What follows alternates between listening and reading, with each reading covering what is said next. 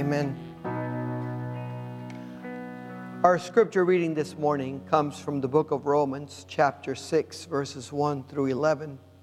I'm reading from the New Revised Standard Version.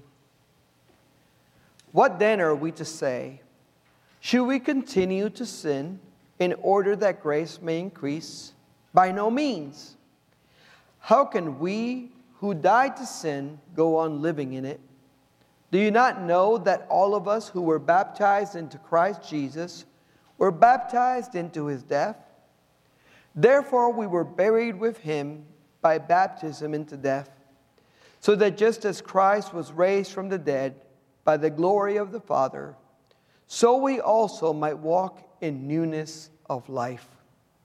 For if we have been united with him in a death like this, we will certainly be united with him in a resurrection like his. We know that our old self was crucified with him, so that the body of sin might be destroyed, so we might no longer be enslaved to sin. For whoever has died is freed from sin. But if we died with Christ, we believe that we will also live with him. We know that Christ, being raised from the dead, will never die again. Death no longer has dominion over him. The death he died to sin once for all. But the life he lives to God. So you also must consider yourselves dead to sin and alive to God in Christ Jesus. The word of God for us this morning. Let's pray. Heavenly Father, we thank you for this day. We thank you for this word. We thank you, O Lord, for the opportunity to worship you, to glorify you, to call you Lord, Master, and Savior of our lives. Lord, in this day as we come to this word as it is proclaimed, I simply ask you that your thoughts will be my own, that you'll use my mouth, O Lord, to be your mouth, and to speak, O Lord, the truth that you have for us this morning. Help us to receive it. Help us to apply it. Help us to live it. In Jesus' name we pray. Amen. Paul was a firm believer in grace. Now, how do you become a firm believer in something? You experience it fully. You actually experience it, and you come to believe in it. Paul was on the road to Damascus, as we know the story, when Jesus appeared to him in a flash of light, blinded him, and just let him know that he had been on the wrong side of things. Paul had been persecuting Christians. He had been throwing them in jail and having them killed and being witness to their martyrdom. And even though he had done all those things, God showed him an incredible amount of grace, and not only forgiving him for all those things he had done, but in calling him to become an apostle and a messenger of his gospel. He knew what it meant to have a lot forgiven, because he had done a lot against the Christian movement early on. So when he writes to the church in Rome, he writes to them from the position of somebody who has experienced grace in the midst of sin. He writes to them as one who knows what it means to have a lot forgiven. And so in chapter 5, he told them, he said, where sin abounds, grace abounds even more. That had been his experience in his own life. Wherever sin abounds, grace abounds even more. In essence, what Paul was saying to them is, you can never be too far gone for God to redeem you and to forgive you. You can never be so rotten that God cannot give you a new life and a new identity in Christ. You can never be so evil that God can't turn your heart to good and transform you from the inside out. There's no amount of sin that is so great that God's grace can't cover it. And that is really good news. And that is something that we need to be reminded of. There's no amount of sin that can't be forgiven by the grace of God. But sometimes when we say things, we worry that what we have said will be misunderstood. I mean, this is especially true of our children.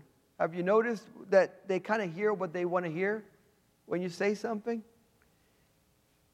I mean, you tell them, you can't have a cookie before dinner, and they go, well, which dinner? I had dinner yesterday, so I guess I can have a cookie now.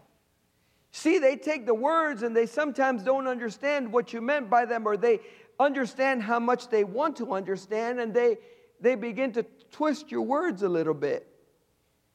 Growing up, my children were wordsmiths. They would take whatever I said and they could craft it into something that I did not say. And you see, Paul knew that people reading his letters would do the same thing. So he writes to them in chapter 6 to clarify what he meant by something he said in chapter 5. In chapter 5, verse 20, Paul said, where sin abounds, grace abounds much more. And after he wrote that and after he put that down, he read it to himself and he said, oh, I can see how this could go really, really bad. I see how this could be misinterpreted. I see how somebody could take this and think that I'm telling them that since grace is so abundant and so great, then they should just not worry about sin. Just keep sinning. It doesn't matter because grace is so huge. And so, knowing that this could be misinterpreted, he writes to them in chapter 6 regarding sin and our desire not to do sin anymore. Because hearing what he said, you might think, well, the more sin, the more grace. Well, let's bring the sin on, right? Let's have some more sin so that grace may abound. So he begins chapter 6 with rhetorical questions. What then are we to say? Should we continue to sin in order that grace may increase?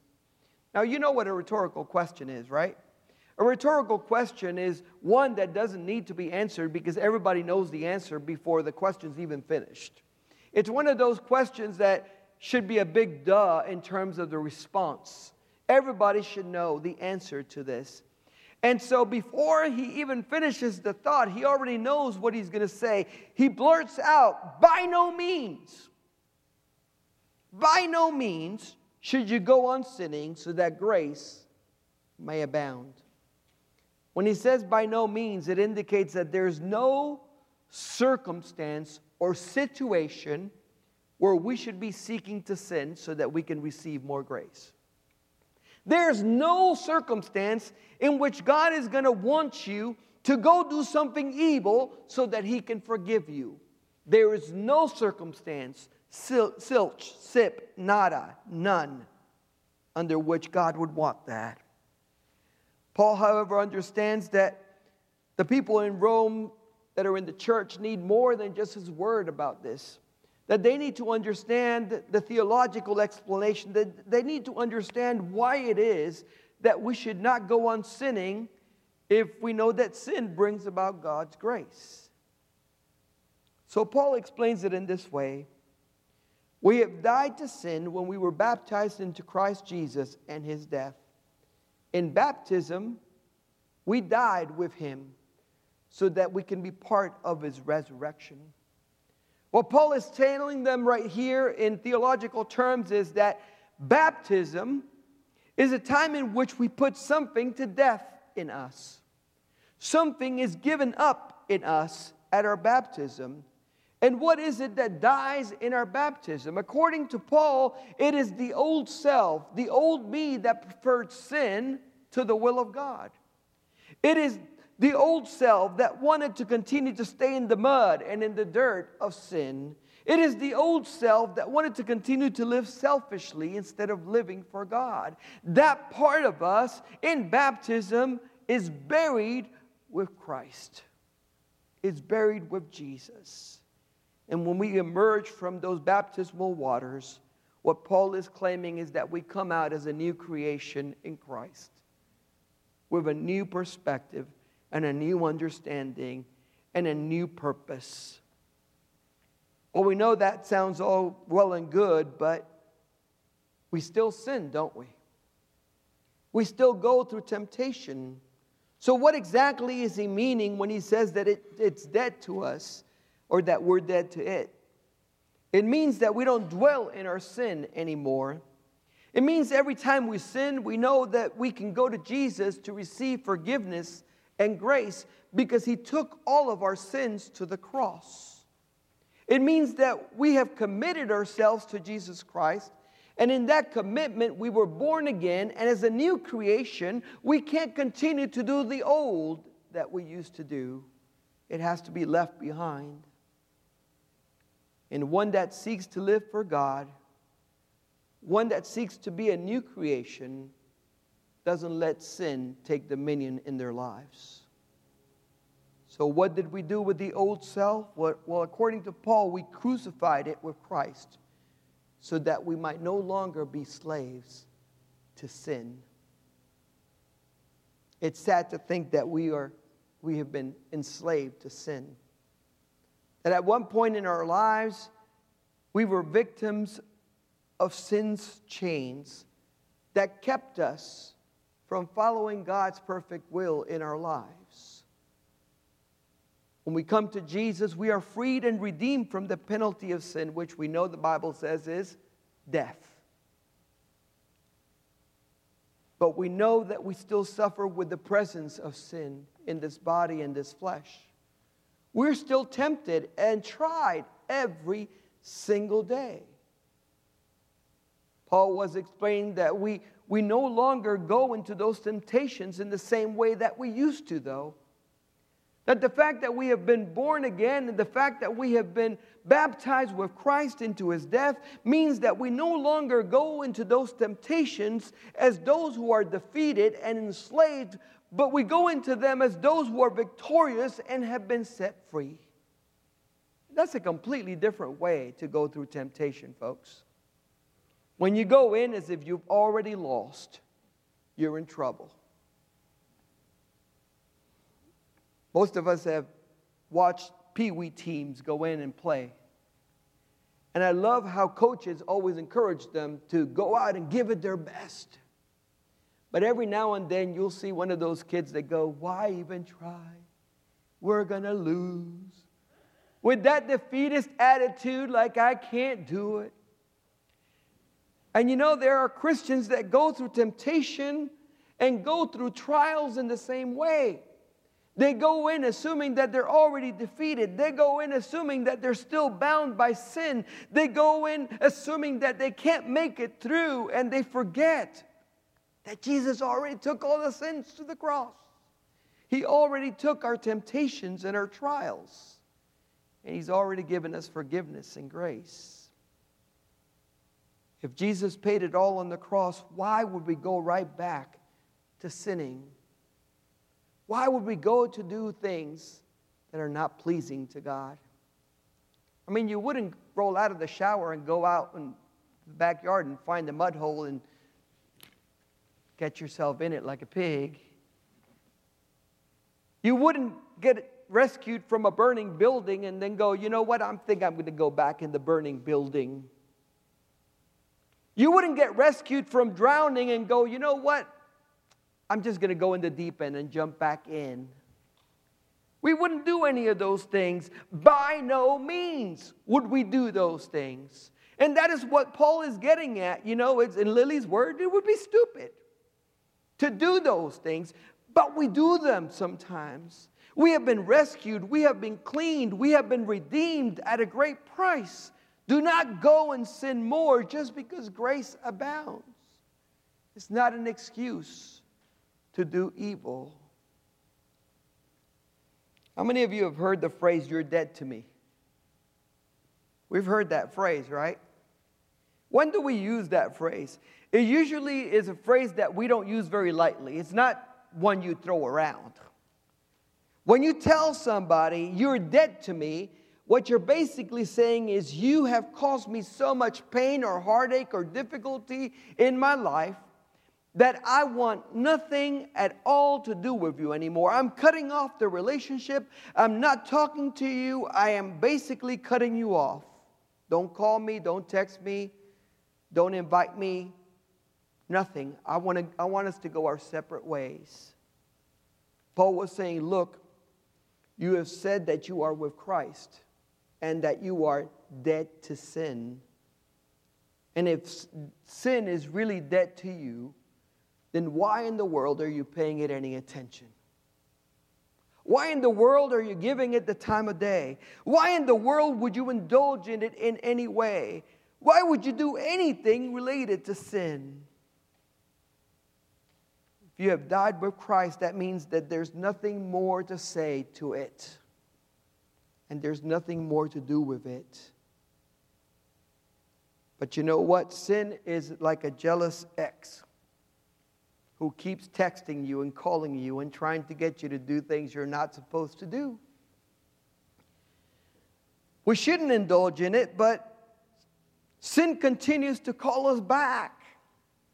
And we're not to play with it. We're not to engage in it because it has the power to kill, destroy. It has the power to lead us away from the grace that we have received. It has the power to distract us from the perfect will of God. It has so much that it can wreak havoc in our lives with, that Paul says, don't even deal with it. When it calls, hang up on it. When it invites you to do something, say, no, thank you. I don't want to engage in that. When sin tries to take over, remind it that you only have one Lord and Savior, and His name is Jesus Christ. You know, sometimes we have to remind sin that we will not allow it to enslave us anymore because we have been set free in Christ. And when sin tries to dominate our lives, we need to grab on to the authority and the power of Jesus to continue to live our lives for Him. Paul is just saying, if you break up with sin, really break up. Don't keep doing the rebound thing. You know what the rebound thing is, right? Well, we're kind of broken up, but we're not. And we go back and forth and back and forth. Paul wants us to really be committed to the breakup with sin, to never go back to it. And there's a reason. We have a new love. Our love is Jesus Christ. The lover of our souls is the one who was willing to give His life on a cross for us. You know, what has sin done for you lately? Nothing good. Nothing productive. Nothing that benefits you.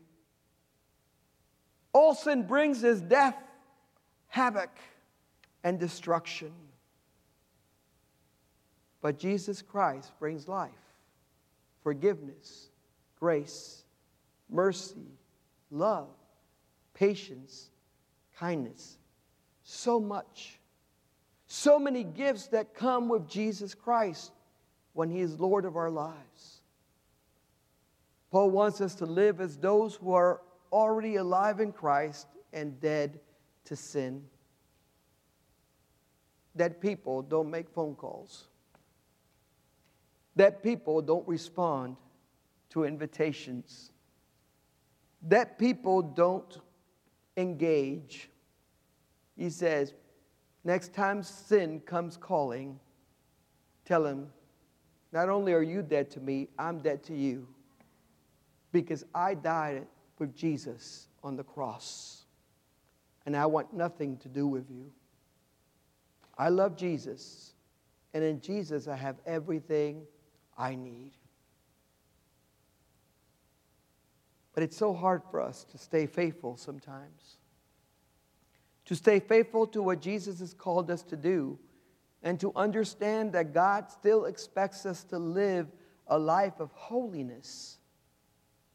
Dedicated completely to His kingdom.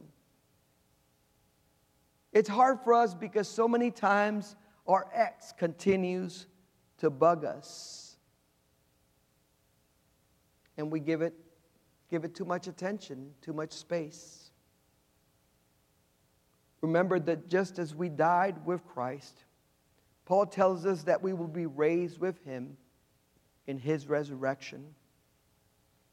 That's a promise that we have from Jesus that sin cannot compete with. Sin can only offer you death. Jesus offers you life and life abundant. it should be a duh of which deal is better. You would think that it would be an obvious choice. Yet there are so many times that we see people going back to their ex, to the sin, and continuing to engage in it. I pray that we will sin no more, that we will live lives worthy of the calling that we have in Jesus Christ, and that we will seek every day to lift up the name of Jesus so that others will know him as Lord and Savior. Let us pray. Heavenly Father, I thank you. I thank you because you have given us abundant grace. Grace that can cover all of our sin. Grace that can cover all our deficiencies. Help us, O Lord, to understand that this grace should be received responsibly. That we should receive it with thankful hearts. That we should receive it with grateful attitudes. That we should receive it, O Lord, and celebrate it as something that inspires us to live in holiness and righteousness before you. We ask, O Lord, on this day that if there's any that are struggling with their sin, Lord, that you will remind them that you have taken all their sins to the cross. That you will remind each and every one of us that you have forgiven us so that we can walk in newness of life. And that you will empower us, O Lord, to walk in that newness, to walk in that new life that you have called us to. On this day, O Lord, as I open the altar, I just pray, O Lord, that your Holy Spirit will convict us of our sin. That your Holy Spirit will remind us that we need to bring it before you to be forgiven. And that once you forgive it, Lord, you invite us to go and sin no more. Help us, Lord, to live righteously by you. We pray that in the name of Jesus Christ. Amen. The altar is open if you would like to come up for prayer today as we worship.